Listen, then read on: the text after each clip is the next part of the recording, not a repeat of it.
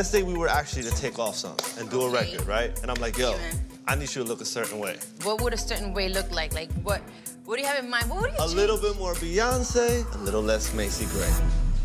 This podcast has been brought to you by a 4i production. And now, let's start the show.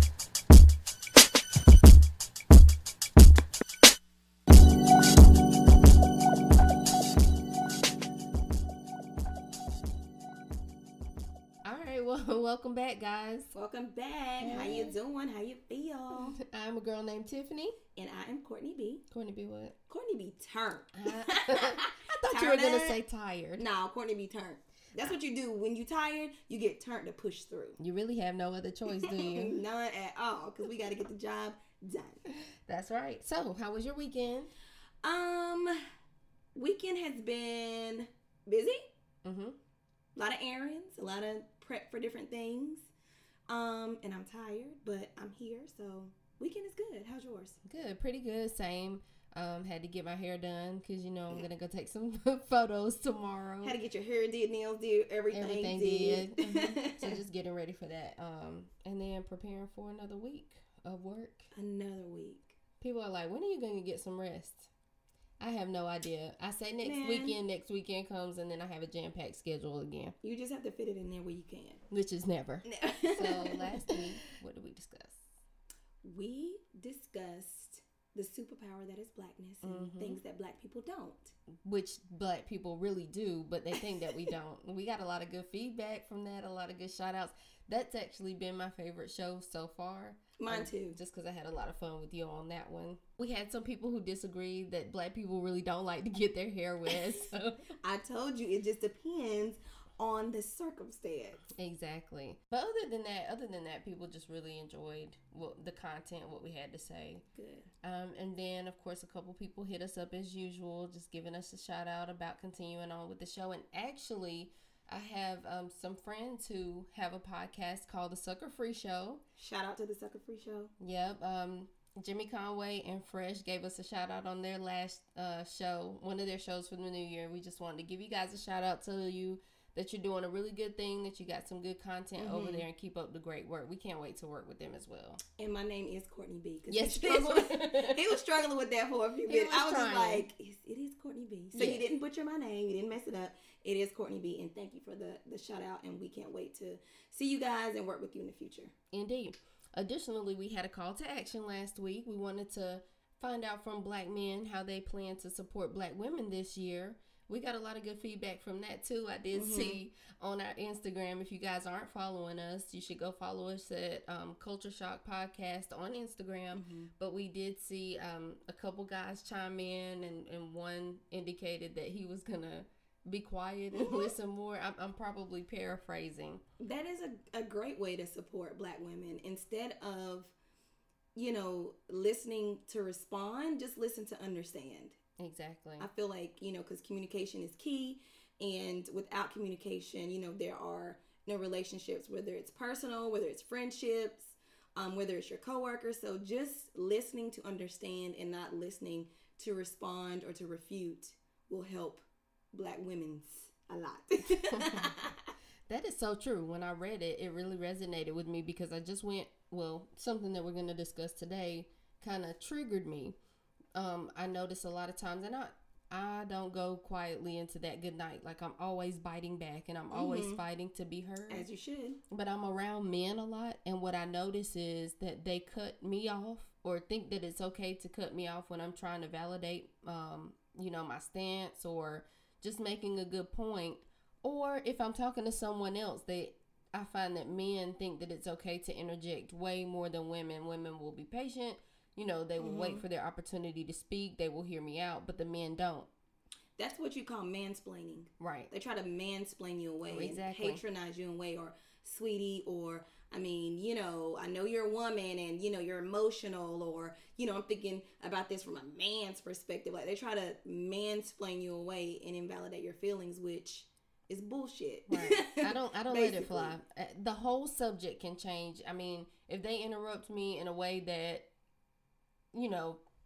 allows them the space to finish saying what they want to say to whomever they're talking to now, I let them finish, and then when they're done, I say, I realize what I had to say wasn't important to you, but what I was saying was, or, you know, if the opportunity presents itself, then I interject right back. Excuse me, I was talking, and whenever I'm done, and then you can talk, you know. And so most of the time they never even remember what they wanted to say in the first place because it wasn't that important. But no, they just want to basically shut you up. And so a good way that I combat that is if someone is like, and the only reason why I know this works is because it was done to me and it pissed me off. So if somebody is interrupting me, I will just wait until, you know, they get to a stopping point, and then the next thing out of my mouth is, are you done? Because then that right there lets you know I'm finna go in, and I just want to make sure that you're done, because if not, I'm going to finish you. Exactly. So, and then Stephen Gaither said something that was really important, and he talked about the importance of checking guys when women aren't around. Yes, that was one of the comments on the call to action post, right? Mm-hmm. Yes, that was really, really, really awesome. Because that's important, right? When you check men, when you check brothers in front of us, it's nice, right? But it's also like, okay, it looks like you did that because you had to. But when you check guys like in the locker room or at the barbershop when they're saying something that's extremely offensive to women, you know, it might be uncomfortable, but you have to stop normalizing that culture. Yes. And so checking them when we're not there is way more important than checking them when we are. It's kind of like deprogramming your mind. Right. You know, because I feel like, just like with the whole, and not to get on to Agent Orange because we are off of him at this point for now, but not to, you know, get back into that. But just like the way he was talking, in men or, you know, his supporters immediately explain that away as locker room talk. But why is talking about sexual assault locker room talk? Why are you conditioned and programmed to think that that is ever okay? Because if he was speaking about your mom or your sister or your daughter or your niece, that would be a huge problem. So it's just really deprogramming yourself, and then being able to recognize that, and your brother's like, hey, you know, I don't know if he was joking or not, but that was kind of creepy. Or you may not want to perpetuate that, or you may not want to say that because it could be taken out of context, and then boom, there you are in a bad spot. So. I think some people are so worried about being unpopular that they don't, you know, they kind of crawl back into a shell, even if they don't think that it's right themselves. But, don't want to be the odd man out, so to speak. I mean, who does? But, you know, sometimes it's necessary to change the culture. If you love us for real, exactly. Like Monique said. Don't get on Monique. Like, speaking of Monique, let's go there. Let's move into our good, bad, and indifferent. We did talk about Monique last week, but there has been so much commentary about her since then. Like, even when I went to the salon, the person who was doing my hair yesterday was like, the first thing he said as soon as I sat down in the chair was like, so what you think about Monique? And, you know, I had a lot to say, so I definitely went in. But I heard a lot of different stances. Some people that I didn't think were going to support Monique do. And then I heard a lot of people who do support Tracy, and I think I might have touched on this last week, not support Monique. I support Tracy, and I don't support Monique. Okay. To an extent. Okay. Go ahead. Go ahead. I'll let you. I'm gonna let you finish. Is that you about to Kanye me? I'll let you finish. But I was. So one thing that I just am having trouble kind of rationalizing in Monique's mind is, for one, there's a difference between, you know, your accolades and, I'm going back to Nene, accolades and your relevancy in this moment. Okay. Number two, the whole racial bias, I feel like with Netflix is totally out of the water. Because, you know, as she always, you know, goes back to Chris Rock and Dave Chappelle. I mean, they're black and they offered them $20 million.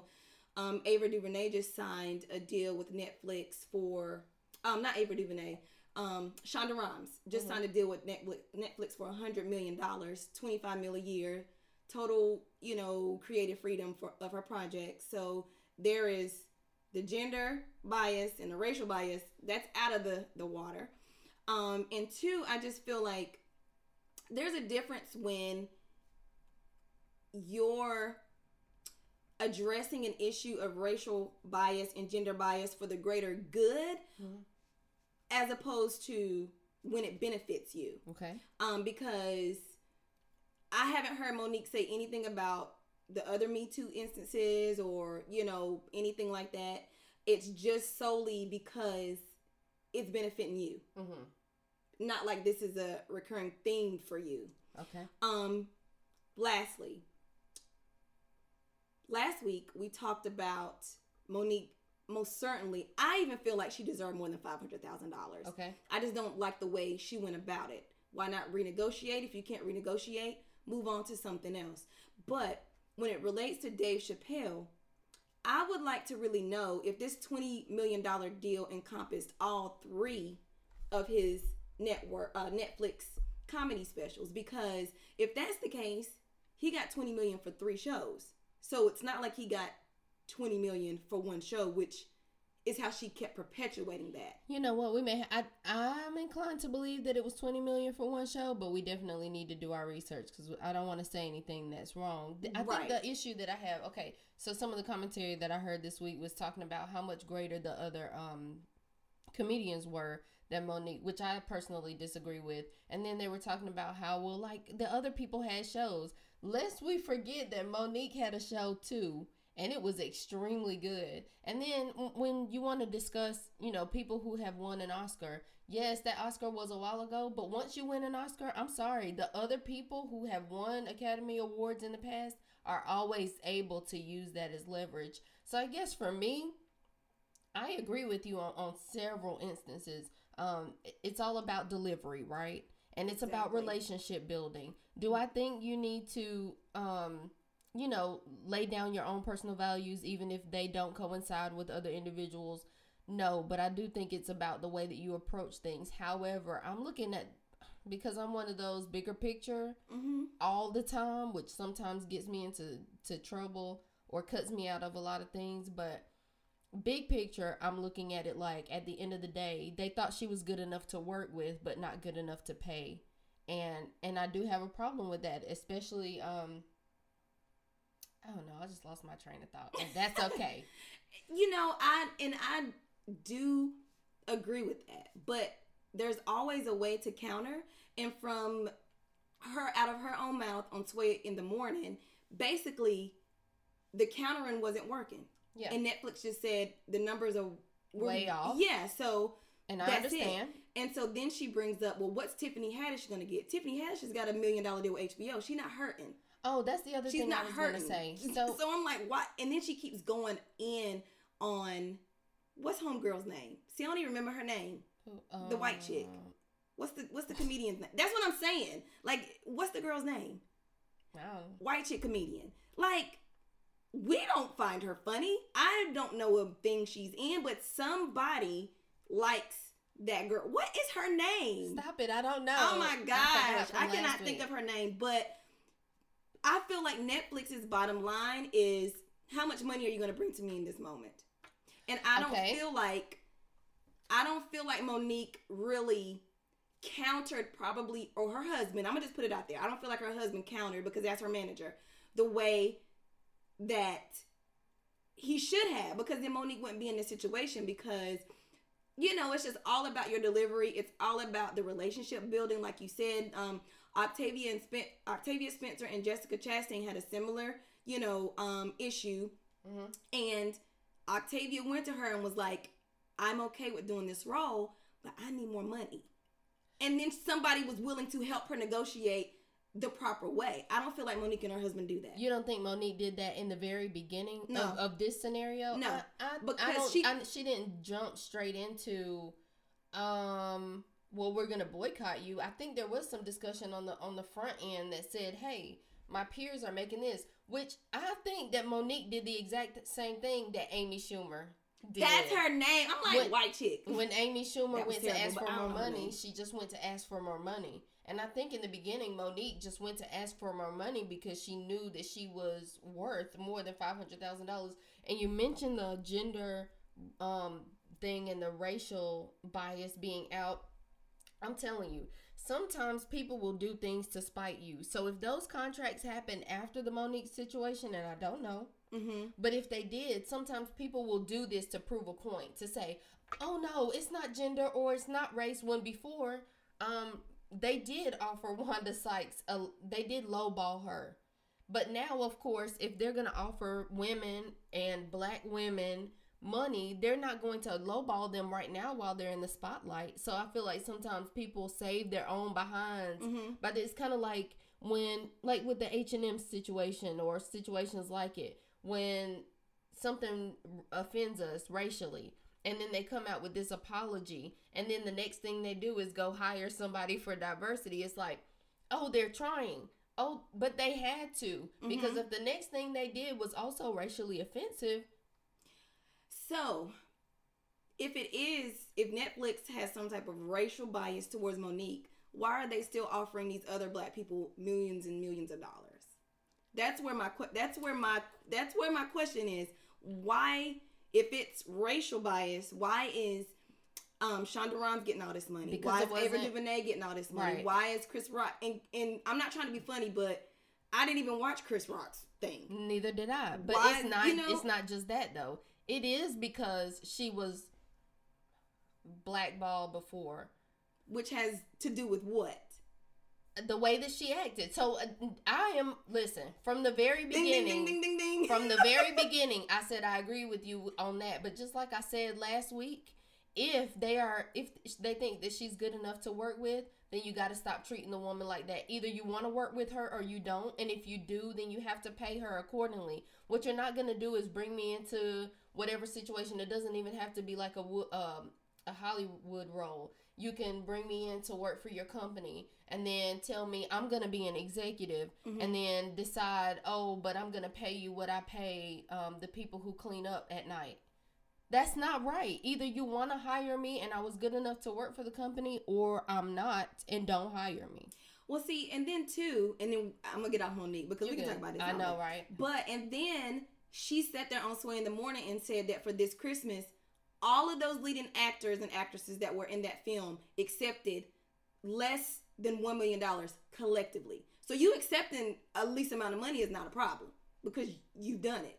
Right. And you had no problem doing it. It may be when you know better, you do better, because if everybody on the project is getting paid this amount and we're all agreeing to it, I mean, I might be more inclined to accept it. But if I know that you are getting $100 million for something and then they want to pay me $20 million for it, the exact same thing, then I'm going to have a problem. If they both pay us $20 million, then I'm like, but you honestly think together. Monique and Dave Chappelle are on the same level?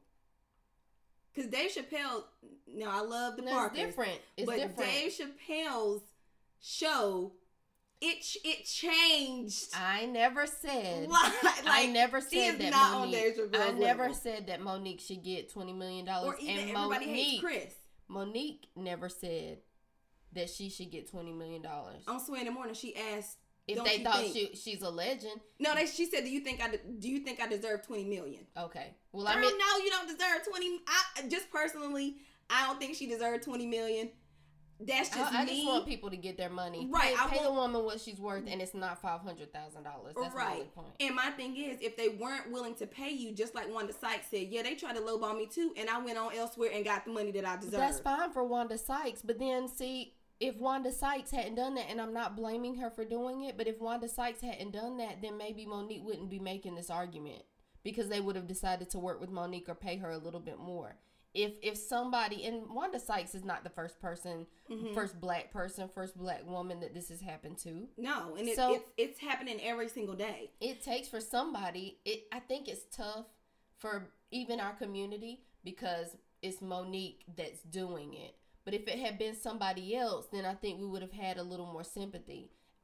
If Wanda Sykes had spoken up a long time ago about this, instead of it being on the heel of what Monique is saying, then it would have come to the forefront maybe a little while ago. Or maybe not. Maybe it's a big deal because it is Monique. Who knows? It's a big deal because she made it a big deal. But it's a conversation, so much so that if I ever decided to work in the industry and I won an Oscar and, I was at that level, somebody would think twice about paying me, lowballing me for a good work, because a Monique scenario has come up in the past. But don't a lot of places lowball and you counter? Yes. But you can't. You like that's just like if I was buying a house and they wanted to sell it. I'm selling a house rather. I'm selling a house, and you know, I'm like, okay, well, I want $500,000, Mm-hmm. and then you come at me with $100,000, and then I'm like, well, no, I can do $490, and you come at me with $110. After a while, it's like, look, we two, this not gonna work because obviously we are not seeing the same things. I'm about my bottom line. You want what you want. I don't see this working. Okay. So bye. Like, I mean, so I'm trying to understand, like, what's the problem with that? The bottom line is Monique has damaged her reputation as being hard to work with, as we keep seeing. And it's not even that if you're hard to work with or you have demands, that's fine. But why do you keep blasting it out? Like, handle your business and do what you need to do. So right. You're hard to work with. And then I'm just going to be real. This is a problem I have with the entertainment industry and especially with black folks. Just because you win an Oscar, it's child stars that won Oscars and we don't never hear from them again. Halle Berry won an Oscar. She hasn't won one since. So, okay, you won an Oscar. And to be honest, and I love Monique and I think she did a really, really good job, but you played an Oscar being an upset black mama. Like, it's not like you were Taraji P. Henson and Benjamin Button. Okay. It's not like you totally transformed your, like, I just don't. That's understood. I don't see it. So that's understood. That whole I want an Oscar. What have you done since? The only reason I disagree with that part of the conversation is because people who are not black can win an Oscar. And yes, there are some people that you never hear from again. But when you do hear from Oscar winners, mm-hmm. they get to raise the price because they won an Oscar. And if other people can do it, if people who are not black can do it, then black people can do it too. And I don't want anybody from my community to think that you just need to be grateful for what you have been given. Now get somewhere and sit down. And I've been trying to figure out, like, maybe why I'm so passionate mm-hmm. about the whole conversation. And it just dawned on me. So, like, I've worked a job where I was getting a new role, right? I was getting promoted, but I was going to work. My manager at the time was a black woman. I love this woman to death to this day. But I was getting ready to move into a department with an older white gentleman, mm-hmm. and they loved me. I interviewed well. I interviewed extremely well. I knew they were going to offer me the job. I had already been at the company for about a year and a half at least, and I think they thought that I was just going to take the money that they were offering, but I knew I had been there long enough to know what the role entailed, and I countered a reasonable counter. And I think I was off that day that they called me and, offered me the position. When I countered, the manager or the person that was going to be my manager basically told me that I was ungrateful and that they were rescinding the offer because I chose the counter. If I had been a white male, they would not have done that. But I was a young, black female, sweet, I came in, had a positive attitude all the time. I looked like somebody who wouldn't bite back. And it was kind of like, you are ungrateful. Shame on you for asking for more money. I feel like that's different, though. Do you? In the context of who you are in that situation. Right. And who Monique is. So with Monique, in her situation, because she goes on and on about this Oscar that she won for Precious. And she knew that it was only a $50,000 budget movie or what have you. And then when they needed her to come and promote for the movie, she wouldn't do it. But you knew they only had a $50,000 budget. This is a film they're trying to get into the theater. So that Oscar that you got, you wouldn't even have had it if they wouldn't have done the promo and got this movie going. But no, because y'all ain't paying me. Right, but we're talking about what happened. But we're talking about Monique's track record and her relevancy. And I'm going to just be honest. And then if you want to go ahead, give the rest of your input, you can. Sometimes it is racial bias. Sometimes it is gender bias. Sometimes it is, what have you done for me lately? And Monique hasn't done anything for anybody lately in the entertainment realm. She has no relevancy in this entertainment industry as we're sitting here right now. It's not to say that she's not funny, because I said it last week. I love Monique. But it's all about, what have you done for me lately? What can you do for me? And if I feel like I don't want to pay you that much, because I don't know if you're going to be able to be like a Chris Rock and a Dave Chappelle and an Amy Schumer and relate to, well, not Amy Schumer, but Dave Chappelle and Chris Rock, and bring in black viewers and white viewers. I don't know if I'm going to be able to recoup $10 million from a Monique special when I paid Dave Chappelle $20 million for 3 specials. So it just may be Netflix If saying, that happened. If that's happened, how it happened. It just may be them saying, okay, well, this is what we offering to you at this point. Okay. That's I'm gonna leave it at that. I'm with you. And I have other thoughts on Monique, but the fact is, she's still getting dragged. And that's one thing I don't like. Yeah, I don't like the Monique challenge. Just leave Auntie Momo alone.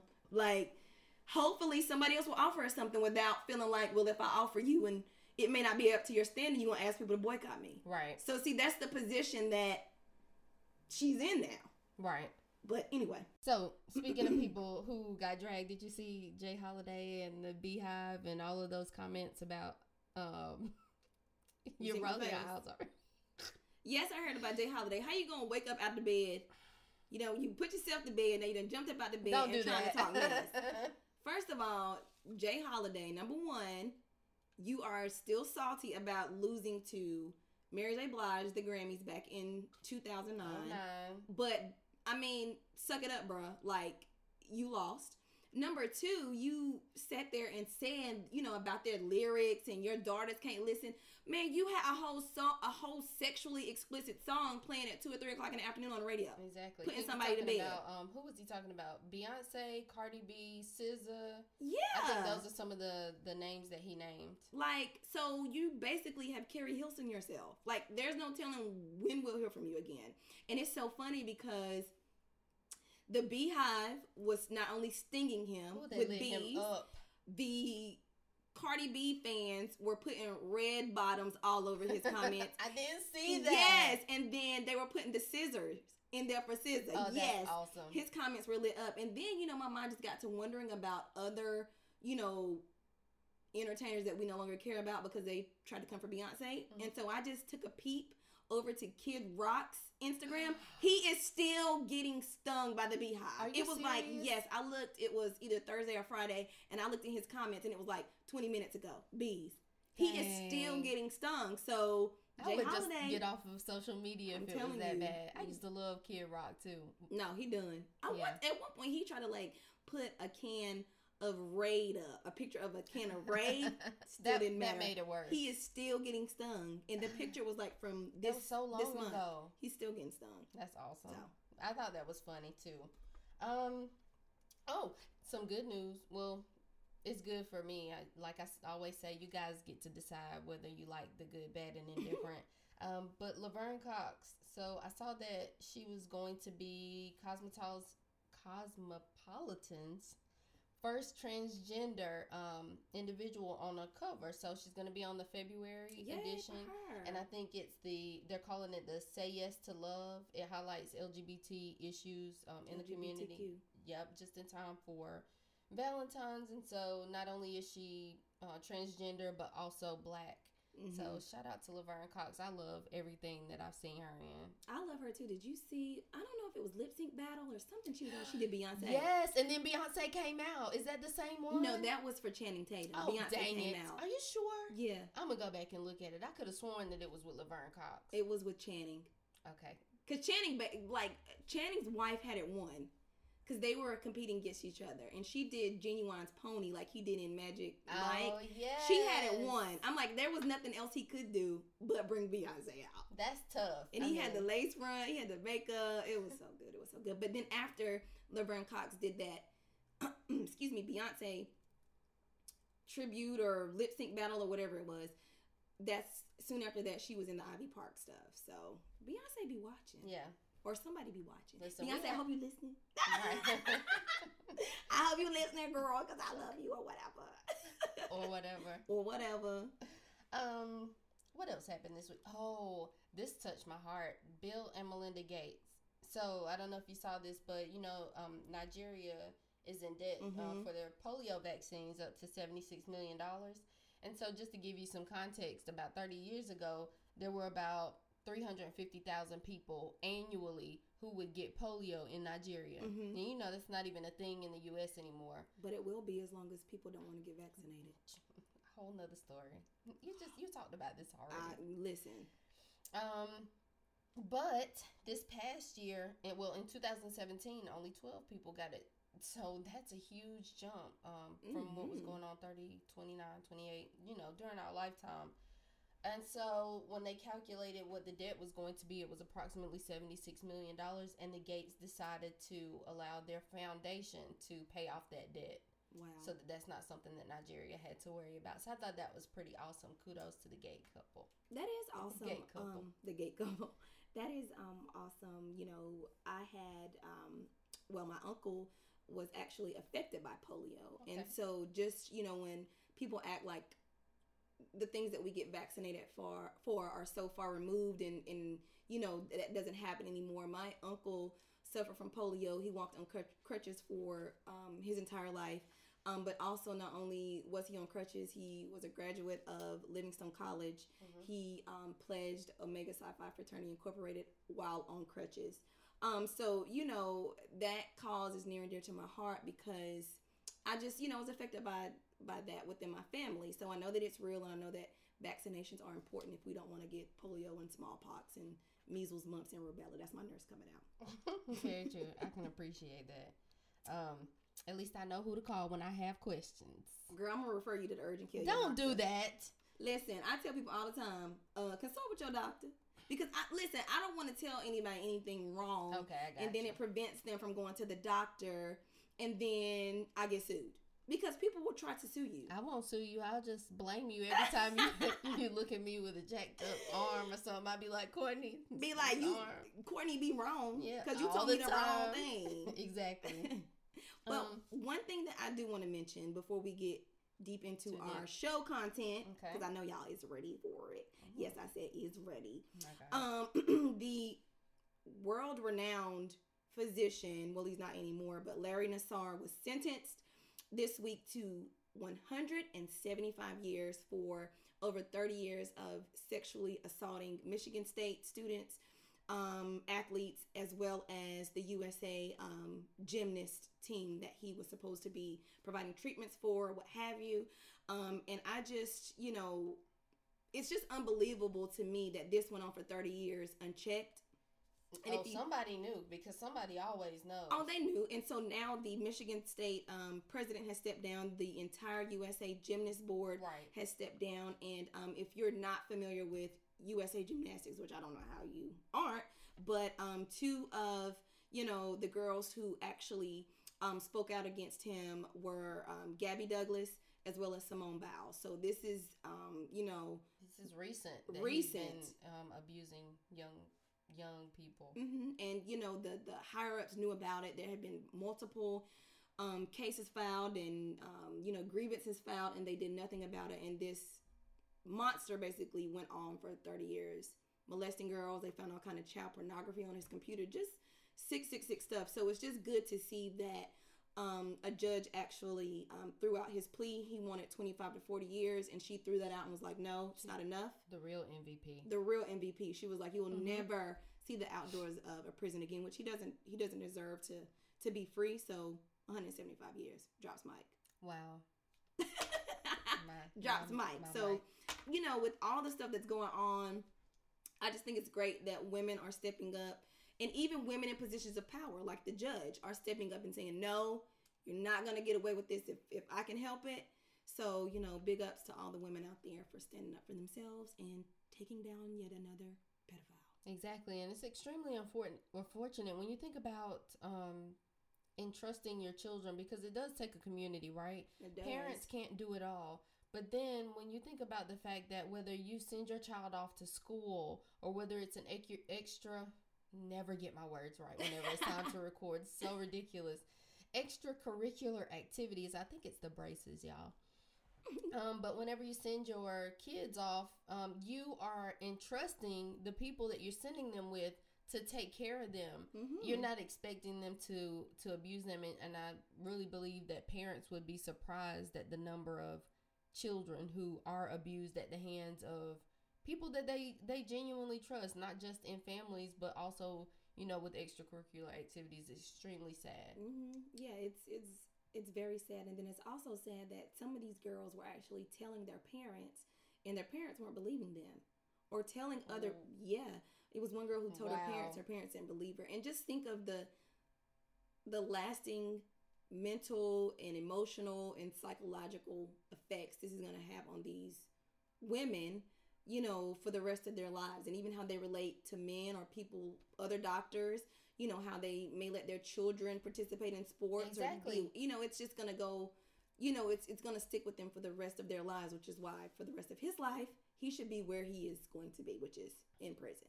So glad. Bloop. Okay. Moving on. So many moving things. on.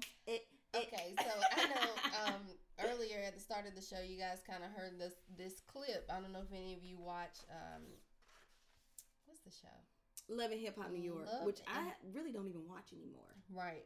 But one of the people on Love and Hip Hop now is Amara La Negra. Beautiful girl. Beautiful. And so you guys heard the scene with her, or part of it with her and Young Hollywood. And then it moves on into, our discussion kind of moves on into what transpired later between her and the Breakfast Club, or Charlamagne and Envy specifically. Mm-hmm. But I think, so there's a lot. When she was on the show, he was asking her about her afro, of course, saying a little more Beyonce and a little less Macy Gray. Mm-hmm. And he called her a Nutella queen. Exactly. That's so disrespectful. And then on Instagram, he was like, "What? I didn't think that was a bad thing. Everybody loves Nutella." No. Like, clown. Yeah, he knew it was bad whenever he was saying it. I think he was just saying it to add character to the show. Shock or maybe he is like that because a lot of people are like that. But it was just so degrading, even down to the fact that he laughed at her whenever she was trying to, stick up for herself, which is, ego. It's an egotistical thing that's a totally different subject. But even Charlamagne continuously tried to invalidate her by saying, oh, well, I think that's in the past. And when she's literally trying to tell him about her experiences as an Afro-Latina, mm-hmm. trying to make it in America.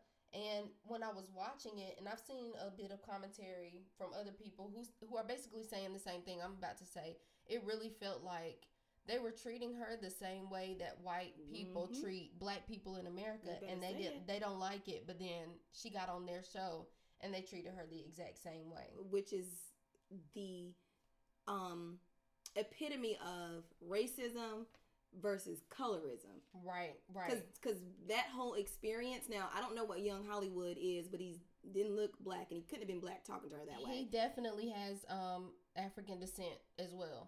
Well, then colorism too. Exactly. And I don't want this to be lost either. Jermaine Dupri was on the show not long before that, and was saying that about Dondria. Yeah, he was basically saying the same thing about black women and their experiences.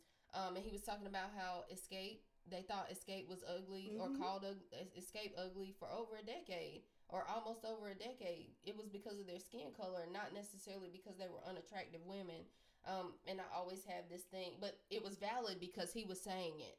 Right. And then this girl gets on the show not long after that saying basically the same thing, and they have a problem with it. And I always talk about how, it takes men to validate a story, and I hate to use this as an example, but I'm going to use it because it's valid. Even like with people saying like, no, Beyonce was really cheated on, and then Beyonce came out with Lemonade and she was like, no, I was really cheated on, and people were like, she's just trying to take y'all's money, blah blah blah. Right. And then the man came out and said, I cheated on her. And they're like, oh, Jay-Z cheated on her. Why did it take for the man to come and validate the story? When she's been crying on stage singing Resentment for how many years? That's and I Care and all of this here, that, and the third. But once again, because it's a man saying it, it either validates it or invalidates it, which which kind of perpetuates the, the whole issue of colorism. A lot of times, it is perpetuated, not only with, us as women, because we do it too, but with men and us women, vying for the attention of men who, over and over through music and videos and TV, basically pitch on women of color this European standard of beauty that we're never going to reach, because we're not European, we're black, we're of African descent. So that kind of played into it. And I think without realizing, with him trying to, go so hard to invalidate her, he basically threw in a lighter skinned example of a woman. So, and basically that's what she was like, you're making my point. Right. And it's so crazy that we decided to have we were saving the colorism conversation for this week specifically. Yes, we were. And then it becomes like such a relevant discussion at this point, a point in time. And so I just want to backtrack a little bit, kind of for those who aren't familiar with exactly what colorism is. I feel like our listeners will have experienced this or have seen it before, but they may not know what it is by definition. So colorism is basically the prejudice and discrimination against individuals with a dark skin tone by definition, typically among people of the same ethnic or racial group. And in the black community, when we do discuss colorism, it's twofold, right? Yes. Because we talk about it from the definition standpoint with dark-skinned women, but then we discuss it as a whole with dark-skinned versus light-skinned, and it's not just women. It's, men girls, and children. I think it's just it goes a little more in-depth with women. Mm-hmm. Yeah, it does. And, but with anything in, black culture in America, there are different underlying circumstances in other countries, but any of the countries that were, affected by the transatlantic slave trade or what have you, it's this plantation mentality that has been passed down through the generations, through rape, or through just, free people that were maybe in different parts of the world, dating biracially, having biracial children, or rape, with slaves and owners or other, people who owned indentured servants. We have this mixing of skin tones, right? So, it's always been perceived that, the lighter slaves or the lighter individuals were in the house, so that's where the word house nigga comes into play. And then the darker individuals were in the fields, and so that's where you get the term field nigga. And it's just has perpetuated throughout time and throughout, our history as, black people. And I know that I've been in situations where, this is a personal experience where somebody has basically said to me, oh, well, you light skinned, you would have been in a house. And it's just like, well, that doesn't mean that necessarily they were having it good. Like, they were being raped, they were being beat by not only the slave master, but their wives. Right, because she was mad. Right, raising other people's children. And the darker slaves were subjected to that too. So, I mean, it's just that whole mindset that, oh, you're lighter, so you didn't have any struggles, or you're, it invalidated. Not to say that I don't recognize the privilege that comes with having lighter skin, because there is a privilege associated with that. Now, whether or not you choose to engage in that or abuse that, or, let it give you some type of air about yourself, that's an individual thing. But there is that privilege that comes with having lighter skin. But I think it really comes down to reprogramming and deprogramming how we see each other. That's true. Dr. Yara Blay, I think her name is, who was on Who is Black in America. I don't know if you remember when Soledad O'Brien did that whole series. I went back and watched that. So good. Yeah, it had my nerves tore up, but I went back and watched it. But Dr. Yara, she kind of discusses like race and how it impacts the access to the institutions in this country.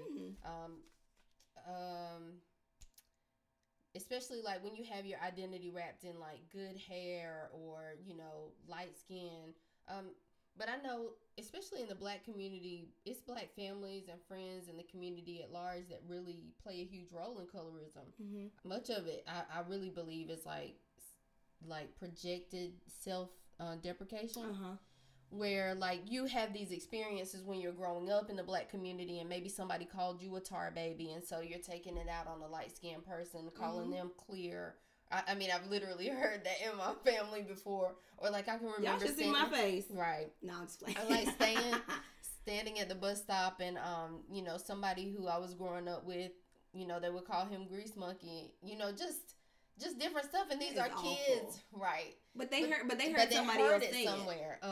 So there's this notion that I don't know, it's just a lot. Like all light-skinned girls are Redbones, when some light-skinned girls have yellow undertones and some brown-skinned girls have red undertones, or like how if you're mixed, you can't stand up for the black community. People talk junk about like Colin Kaepernick, and they don't understand why he's caping so hard and risking so much for the black community. But a lot of our legends are activists. A lot of our legendary activists are light skinned. A lot. And they have put a lot at risk, whether it's their lives. I mean, if you think about like Malcolm X, if you think about your Angela Davises, if you think about what's her name? She was also on Who's Black in America? I don't know right now. Michaela Angela Davis. I don't know. I always want to call her Michael Angela Davis, but yeah, I know exactly what you're talking about. Also, Frederica Cleaver, who was am I saying her name right? Frederica Eldridge Cleaver. Yeah, Frederica Cleaver, that was married to Eldridge Cleaver in the Black Panther Party. Also, she was very, very light. But you know, with that, which is I'm glad you said that, because there is also this notion that lighter skin equates to being more sensitive, right? So that's just basically goes against everything that you were saying. Like lighter skin is we're more softer, and you know, darker skin is more, you know, virile and masculine and strong, because you know, you can definitely see those you know, ties back to the motherland, but because like you see it with Drake and Steph Curry. Right. Oh yeah, you know, you got a team full of light-skinned niggas and da-da-da, like it's this joke. Right. But now if somebody light-skinned were to say that about somebody dark-skinned, then it would be a problem. When we shouldn't be doing that to each other, period. Right. You know, we shouldn't be, we're already marginalized. So we shouldn't be, that's my issue, you know, perpetuating divisiveness and division in a society or in a community that's already marginalized from the rest of the world. Right. And to recognize exactly where it comes from, and you know that it's a pain point for people. So of course, you know, it's going to have us at odds, but then for it to be so heavy, we take it outside of our community, and then people are like, y'all can't get along. Michaela was discussing on the documentary, she was talking about how being light skinned does have its privileges, just like you said though, and she said that she feels like she's perceived as non-aggressive. You know, that sometimes like she won't straighten her hair, or she keeps it kinky, or you'll see her in a Free Mumia t-shirt or something like that, because she wants people to know that she's black, but she's perceived as non-aggressive. So when she gets invited places, she feels like she's coming into the room, that she can sneak in and then bring in all of her blackness for people who don't look like her. Because the truth is, I mean, if you think about maybe your Nina Simone's and your Bobby Seals and stuff like that, who aren't fair-skinned, who weren't revered as much maybe in life. I know people love, quotation marks in the air, love Nina Simone now, but you know, was she really revered when she was living? Not at the time. Exactly. And so it's kind of this notion that, okay, well, I can come in and represent for people who are more marginalized than me because my skin is lighter. Exactly. And they don't see me as a threat, which, I mean, it can be a fact, you know. And then we have this thing with media. I was thinking when you were talking about slaves and how slaves, like, where do we get that from? And sometimes I feel like it's from the movies that we've seen, not necessarily from actual accounts. But when you see a movie, up until, what's the show that I love so much that went off? I can't say I loved it all that much if I can't remember the name right. Right. No, it's got Journey Smollett in it. The Underground. I loved that show. Now, and that's what Netflix needs to pick up. Exactly. That was more of an accurate depiction of how things would go from time to time. But before that, when I saw slave movies, you see lighter skinned people being treated fair. And so, you know. Or like Queen. Yeah, exactly. So if that's perpetuated on television, if that's the image, because we talk about image a lot on this show, then of course, then that's what we're going to think. I thought about some of the songs that we listen to, and like even down to Lil Wayne, who, has lines in his song about needing a red bone, or what's his name? A$AP Rocky, who said that dark-skinned women shouldn't wear red lipstick. You know what? I was a huge A$AP Rocky fan. That right there pissed me off. Like, I try to give people the benefit of the doubt, but that pissed me off. And then after that, he was on the Breakfast Club when the Black Lives Matter movement was really, really picking up, and it was, the instances of, the ones that we have seen on video, they were of black men being gunned down, right? Were all over the place. And they asked him, how did he feel about it? And the thing that came out of his mouth was, well, I mean, I don't know. I've been in Paris. Like, I'm not even over here. And Charlamagne was like, nigga, you from New York. You know exactly what we're talking about. So he had been out of my book anyway, because that right there was ridiculous. Like, how can you say you don't know anything about this when you grew up in New York with Stop and Frisk and Central Park 5 and, I mean, crack epidemic, gun violence, but you don't know anything about. You don't have any feelings on the way that black men are treated by the police in this country, because you're a spokesperson for some, French design house. Like, give me a damn break. So he been off my list. But maybe that's just A$AP Rocky trying to play the game and knowing that if he said the wrong thing, then that would cut him out of having relationships with certain people. Some people care about that and some people don't. And maybe A$AP Rocky didn't have enough money yet to decide that it wasn't worth, that's just my theory on it. But it's problematic either way, all the way around. Like, if you think about stuff that we love, because we're always going to have problematic faves, or at least for a long time. I had to look back at like Coming to America. I love that movie, right? But then think about how they treated Patrice versus the sister. Yes, yeah. She was dark skinned. She was cute, right? But she was dark skinned. She was seen as the one that wasn't as attractive, which is why both of the guys, like Daryl, wanted to be with her sister, wanted to be with Lisa.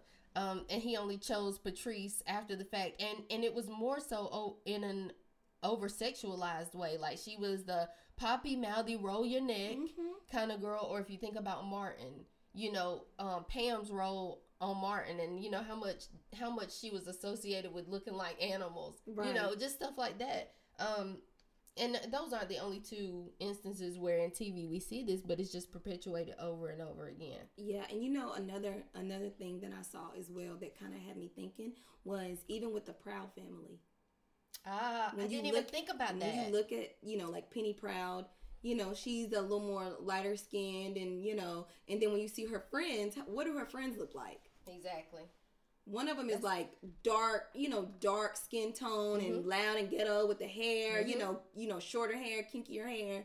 So it's so subtle that it's even in cartoons and we don't even recognize it. Right. Or we do recognize it, but it's so embedded in our culture that we just keep it moving. Which is very detrimental to the progression of us, as a whole. And just from a personal level, I never really thought about, the light and the dark until after I got out into the world. Because, I've mentioned this to you before.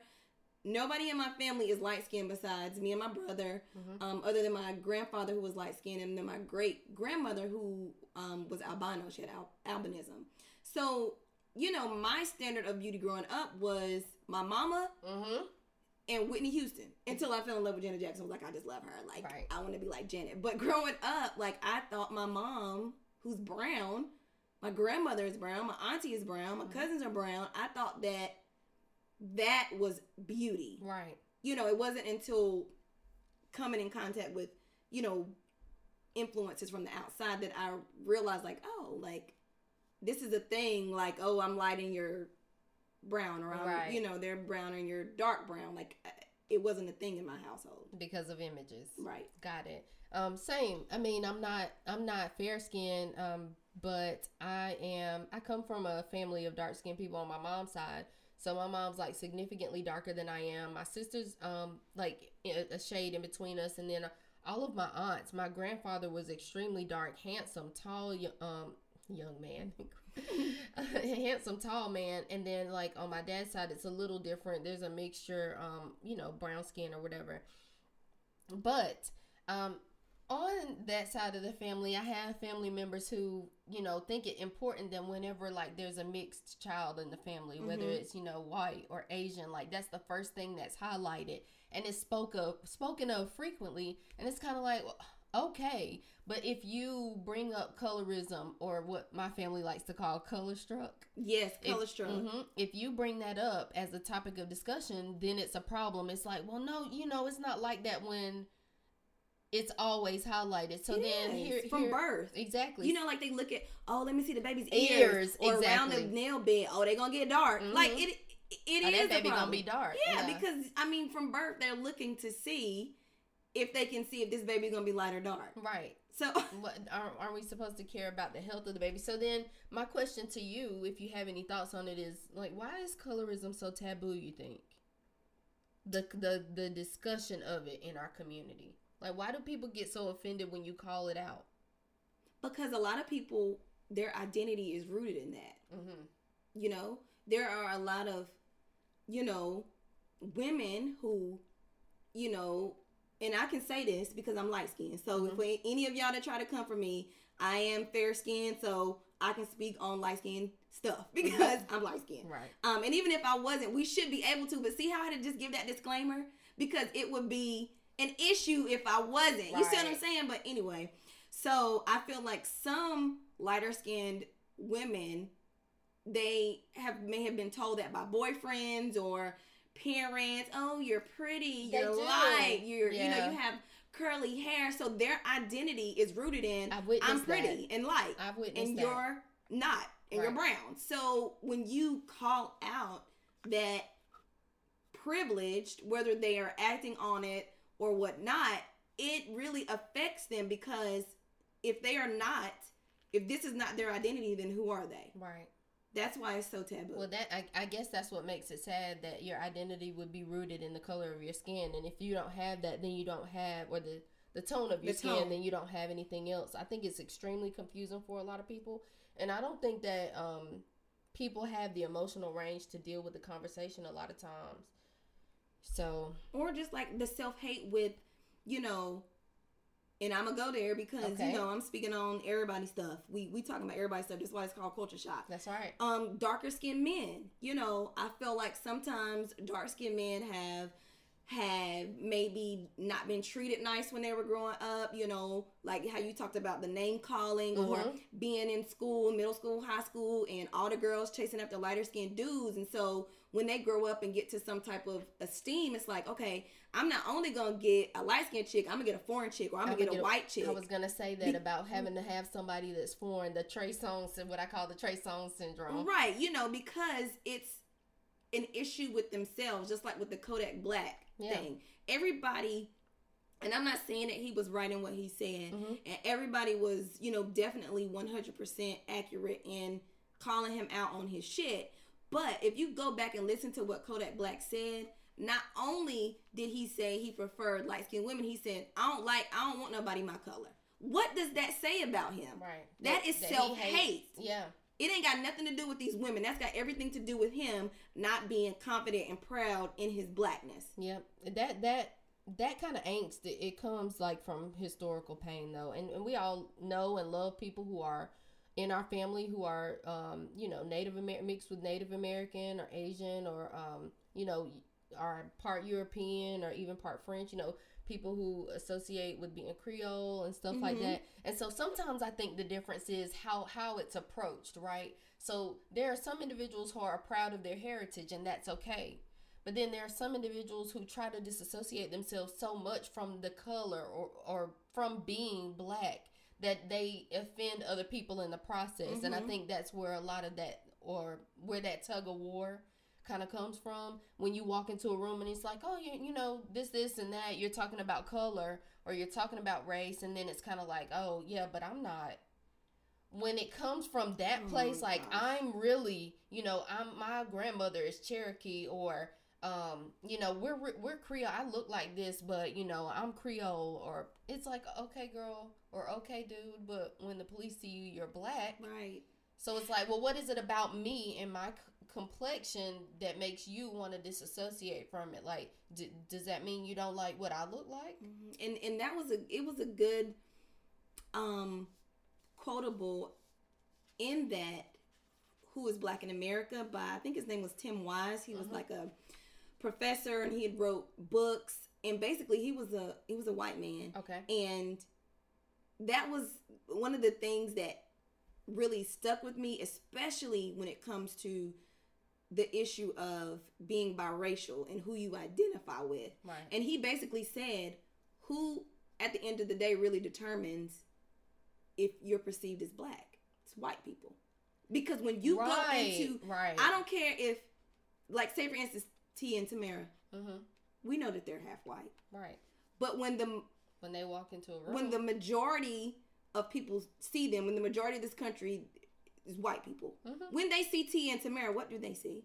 Black girls. Until they're able to verbalize and say, oh, I have XYZ parent. Right. So that's where it boils down to. I can identify with whatever ethnicity I want.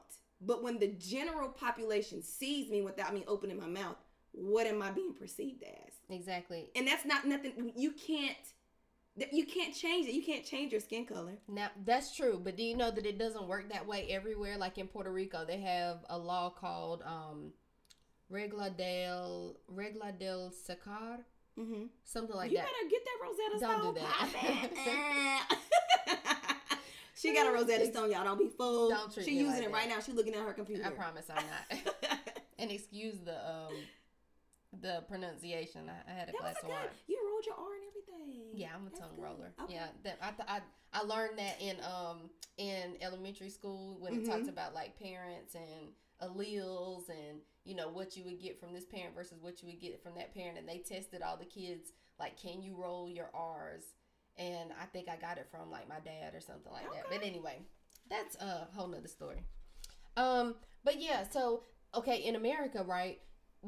It's the one drop rule, where like if you have a drop of black blood in you, then you're black.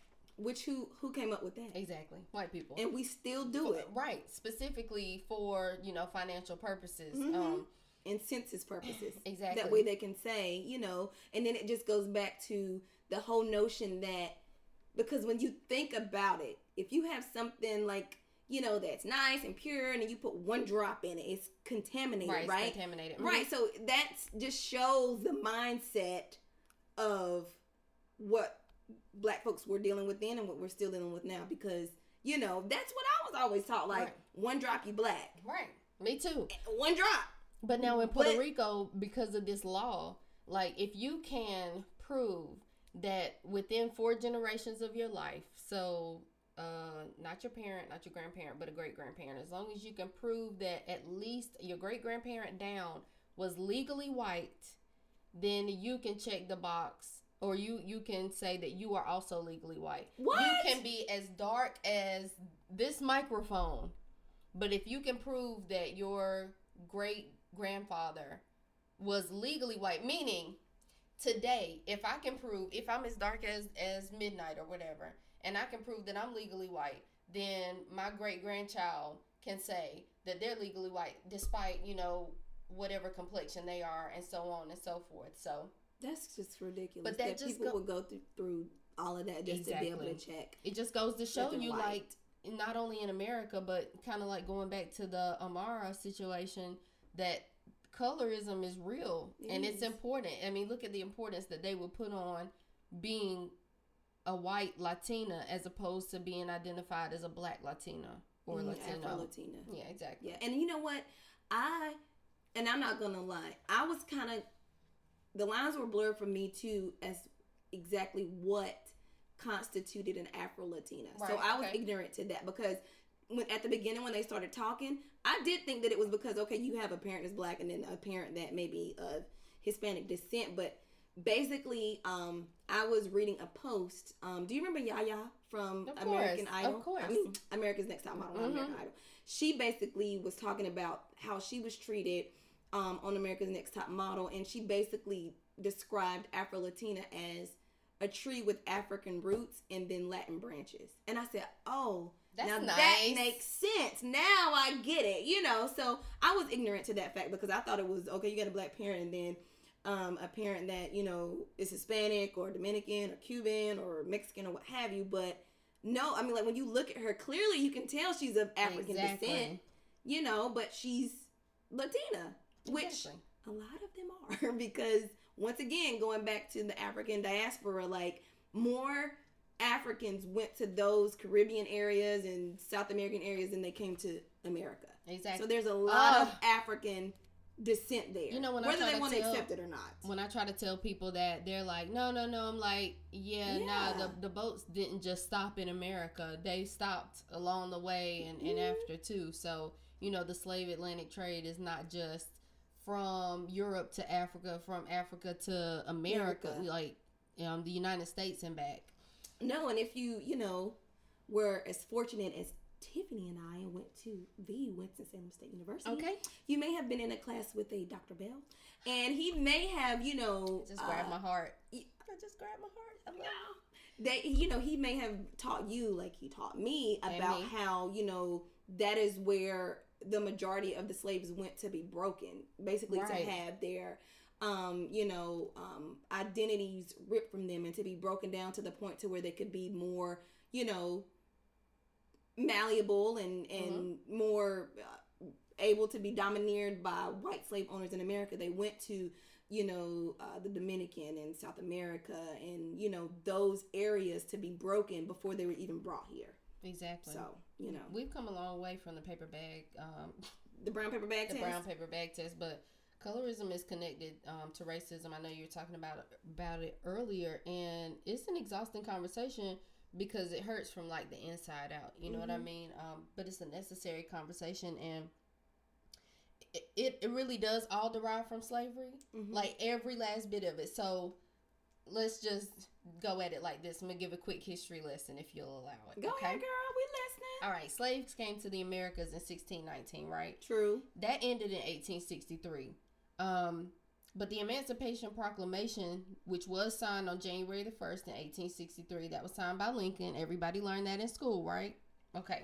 It was signed by Lincoln, but let's just realize that he didn't really want to do that. Exactly. Because people act like Lincoln is just, you know, this savior. But he said that if I could save the Union without not freeing the one slave, he said that's what I would do. So anyway, carry on. Okay. So, but the slaves in Texas did not know about the Emancipation Proclamation being signed that year, right? And the benefactors weren't going to tell them, you know, because they didn't want to. Exactly.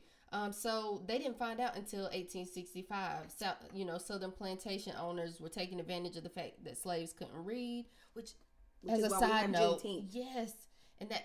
Girl, you went there. Okay. Oh, were you going there? I was gonna. That's okay. No. This is a team effort because it matters, right?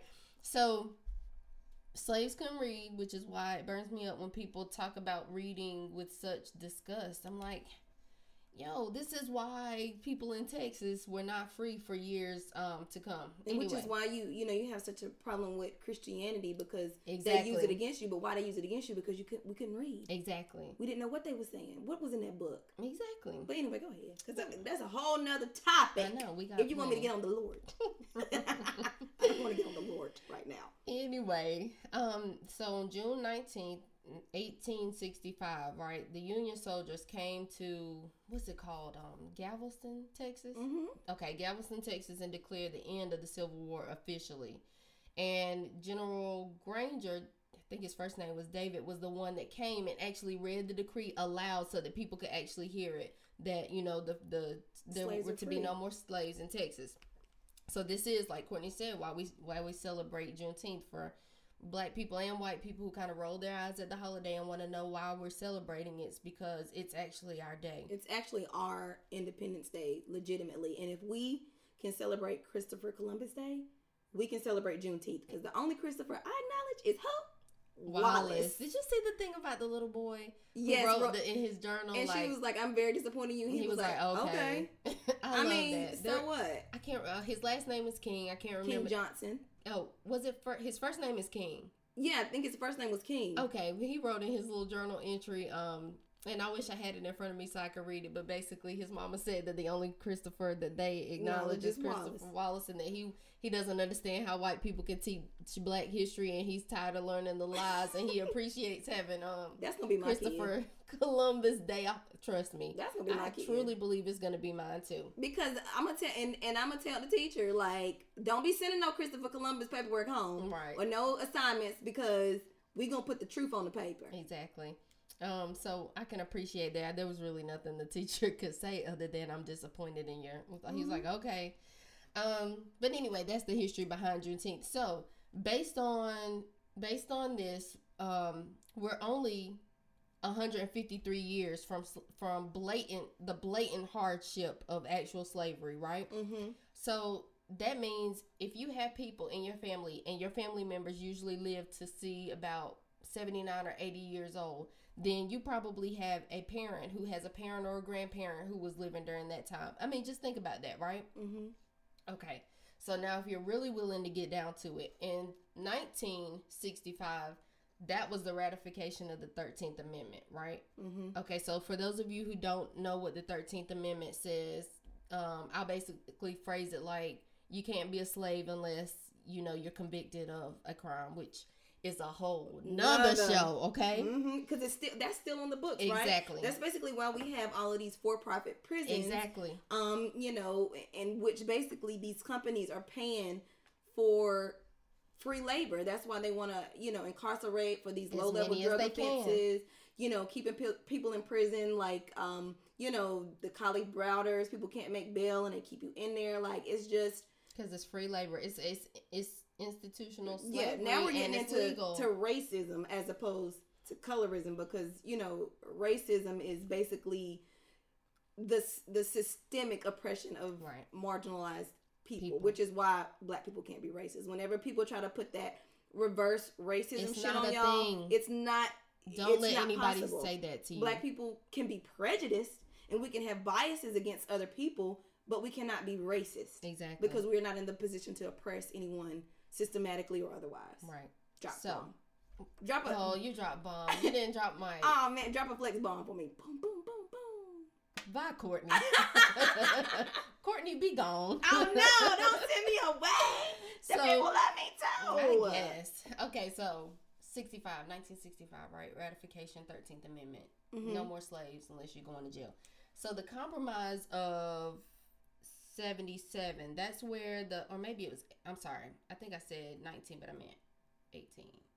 1865, okay. Mm-hmm, yeah, 1865 was. I'm sorry, 1865, okay. So the Compromise of 1877 was where the federal government actually pulled the troops out of the South. Mm-hmm. That's when Jim Crow started.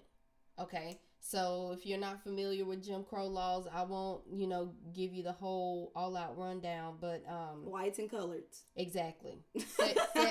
Segregation at its worst. Yes. So it wasn't no separate and equal.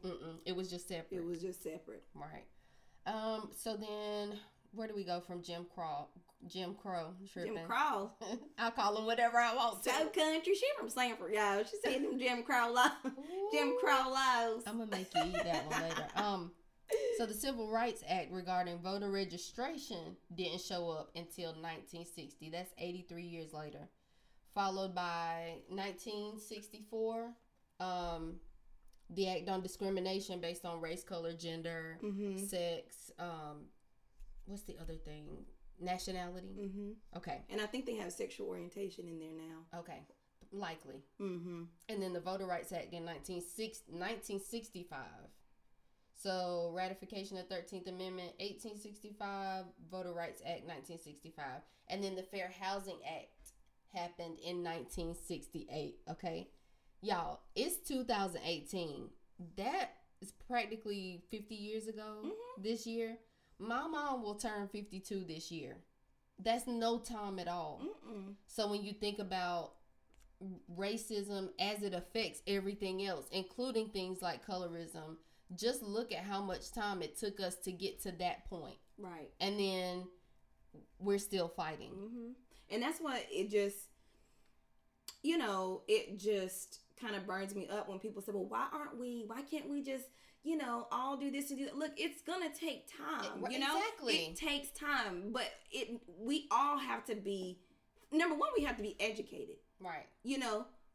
Or even before that, we have to accept, right. That this is who we are, and, what things are still lacking that I need to learn about myself in order to move forward. We need to be educated. And then we need to, as we talked about earlier, how you said on our Instagram where the guy posted, like, what could he do to support us, is to call each other out on it. Right. Stop supporting people who perpetuate this negative image of darker skinned people. Stop allowing people to perpetuate, oh, light is right. Like, we have to willingly address these things head on, or it's never going to get better. It's never going to change. It's always going to be just swept under the rug and okay. And, a lot of y'all's mamas and daddies and brothers and sisters were darker skinned. Like, how would you feel if somebody willingly just outright treated them a certain way because their skin was darker within their own race? Right. That's crazy to me. I just don't get it. Me too. And to your point, it's important to call each other out, right? Because that is what brotherhood and sisterhood is really about. It's not about being passive. It's not about letting you say and do the things that you want to do, and just, continuing on in this cycle. It's about calling each other to the carpet and trying to, as a collective, figure out where to go from here. Mm-hmm. And then it's not only like with the color, it's like we talked about, like the hair texture, even features. Yes. Big lips, big nose. Right. But, people are going around paying for big lips now, and it's a thing. Big butt. Yeah. Right. So, and that's a whole nother topic, but I feel like, some people love black features. And don't love but black they don't love black people. women. Exactly. Because I remember a time where, like say for instance, the movie Baps. That was like a parody of, ghetto fabulous black women. Right. But now when you look at any young non-black socialite, they got the long fingernails, rings on every finger, bamboo earrings, colorful hair. You know what I'm saying? Like, you love people love black culture, but they don't love black people. Black culture is popping. It's just that they have a history of hate for the actual individuals who create it. Mm-hmm. So then that's where appropriation comes in. We like your things, just like, land or anything else. We like your things and we want them. We just don't want you. Right. Yeah. And we internalize that, and then we perpetuate it against each other.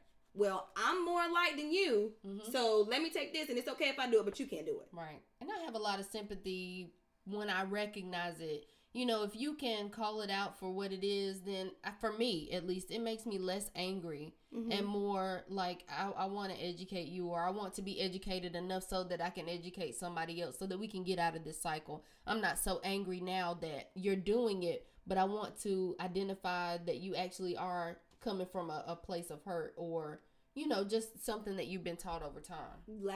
Lack of knowledge of self. Exactly. And it's just a sad thing that people are grown-ups and still walking around hating themselves. Right. And hating their shade of skin and hair. And I mean, it's just like, it's sad. Right. It's very, very sad, but you just have to know, like, this stuff has been here for years and years and years. They didn't just wake up like this. Like, someone said something to them, someone treated them a certain way based on how they were raised, and it just goes on and on and on. Exactly. So we gotta do better. That. We gotta do better. Yeah, when you know better, you do better. You got anything else on the subject before we move on? No, I don't have anything else on the subject. Just, the extremes that people will go, related to colorism, like Lil' Kim and Sammy Sosa and the skin bleaching, and that's a big thing in Africa too, and parts of the Caribbean, the skin bleaching, and and then on the flip side, you got people that are lighter skinned doing blackface, like Rachel Dolezal and other people. But she's white. That's not even the same. It's not, but I mean, they're doing it. Yeah, or tanning. Or tanning. Even tanning. Well, black people who no, that's not the same. Like when you go to the beach. I mean, there are black people who go to tanning beds to be darker. You know, right? Yeah, that's it. That's all I got to say on it. You know, I would just say if you see it, call it out. You know, if you're feeling some type of way because of your skin color, you know, that goes back to taking good mental health, good care of your mental health. Talk to someone about it, work on those issues, figure out why you feel that way. If there are family members that have put that on you or compared you to other people, stop talking to their ass. All family ain't good family. Mm-hmm. Call them out and then give them your 2 fingers, like, peace. Right. Because if they're unwilling to accept. Right, because we gotta start with ourselves first. So that's all I have to say on it. All right, that was heavy. Now, what brought you joy this week? One thing that brought me joy this week was Mary J. Blige and her 2 Oscar nominations for a book that we're reading in book club called Mudbound. So that brought me joy because, as we talked about on a couple episodes ago, Mary J. Blige has been through hell just in life with these men and drug addiction and, then, getting with this man and being divorced and him trying to take her for her money. So for her to come, on a win like this and have, a good turnaround to even be nominated for 2 Oscars just gave me joy. So, big shout out to Mary J. Blige. 2 things brought me joy. I saw a clip of Esther Roll and she was discussing Esther Roll. Right. She was discussing before Good Times when they brought the show to her. Mm-hmm. And the writer, what was his name? I think it's Eric Monty or something like that. Anyway, when he was writing the script and every week they would have a meeting and they kept bringing him notes saying you need to get rid of the father. Like a strong black father figure is not funny in a sitcom. And he refused. And then Esther Roll, they brought the script to her and she was willing to do it. She was like, but you got to keep the dad or she was going to turn down the role. And so at the time, the show wasn't called Good Times. It was something else. I think it was just called The Black Family before it moved into Good Times. But the fact that she was willing to put her finances and put her role at risk to make sure, and she talked about, she was like, it was really important. I'm the one who brought the first full-on black family, like the first black husband to TV, because she didn't want that perpetuated in television, like black kids don't have black fathers. Mm-hmm. So which is exactly what they were trying to keep up. Exactly. I don't know if that's why they had him killed off the show, but it ended shortly after that. So I'll do some research and find out. The other thing is Marsai Martin. Do you know who she is? She's Diane. Marsai, yes. So she's Diane on Blackish. Mm-hmm. Amazing little girl. So she's 13. She's growing up so quick. I know. She's an NAACP Image Award winner too.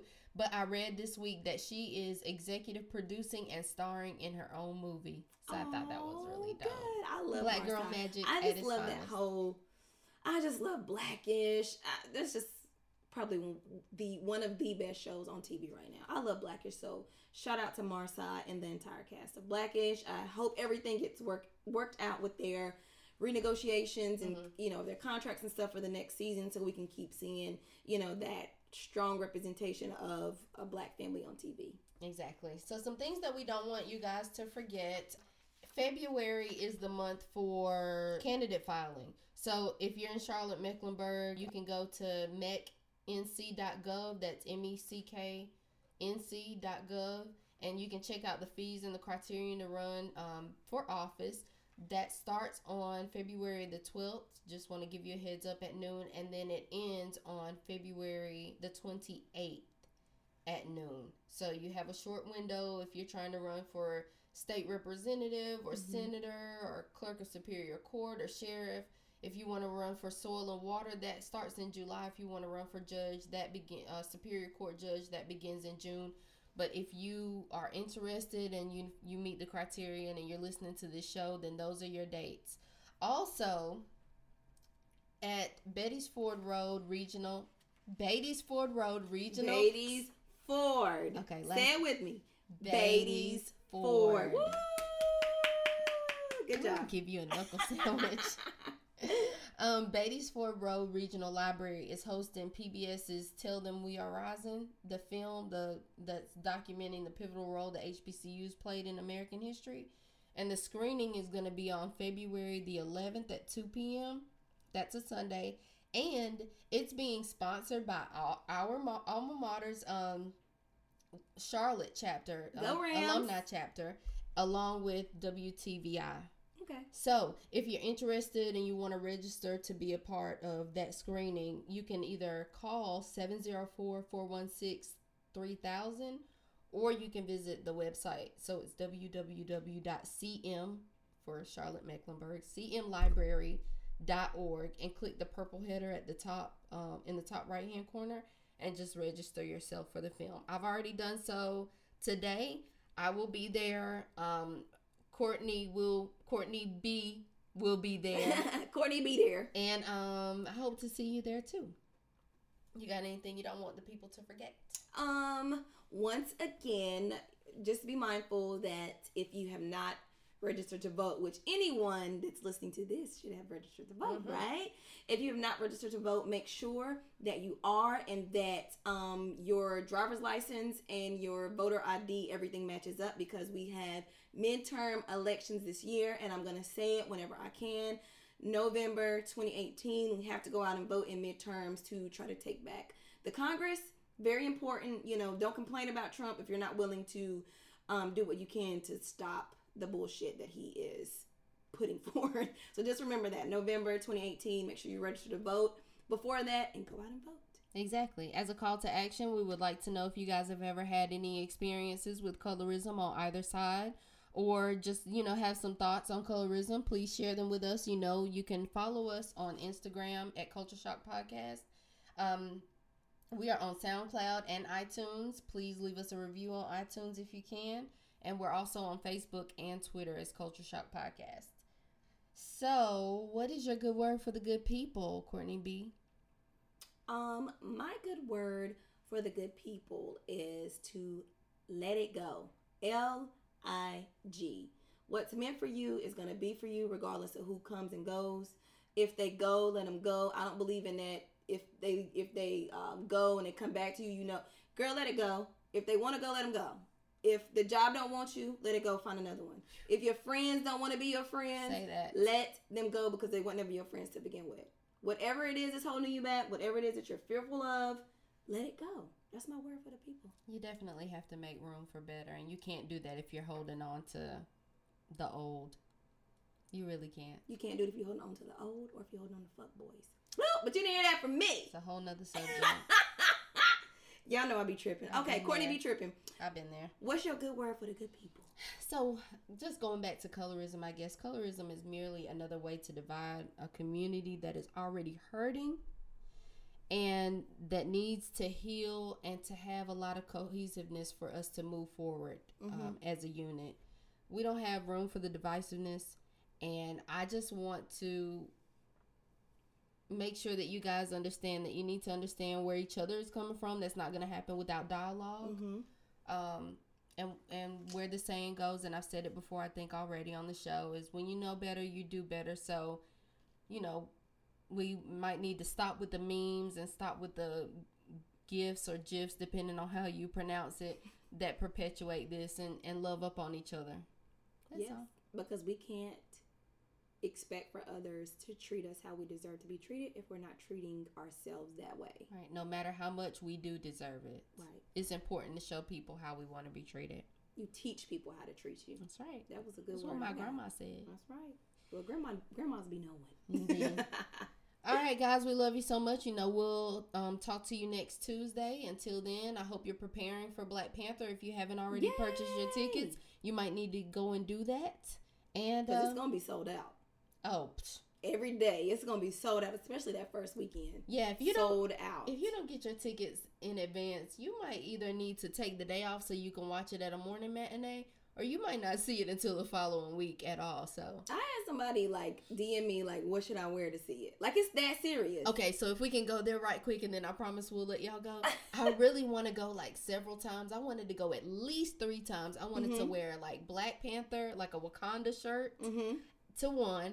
I wanted to wear to dress up in costume for another one. And then I wanted to dress like I was on the red carpet. I know, you told me that. You were going to wear your Grammy gown to the movies. I just want to like have an Angela Davis fro, and I want to wear all black to one. Then I want to wear a dashiki to another one, and then I want to get a Black Panther chair and just sit it in there. You think they'll let me? Hey, did you?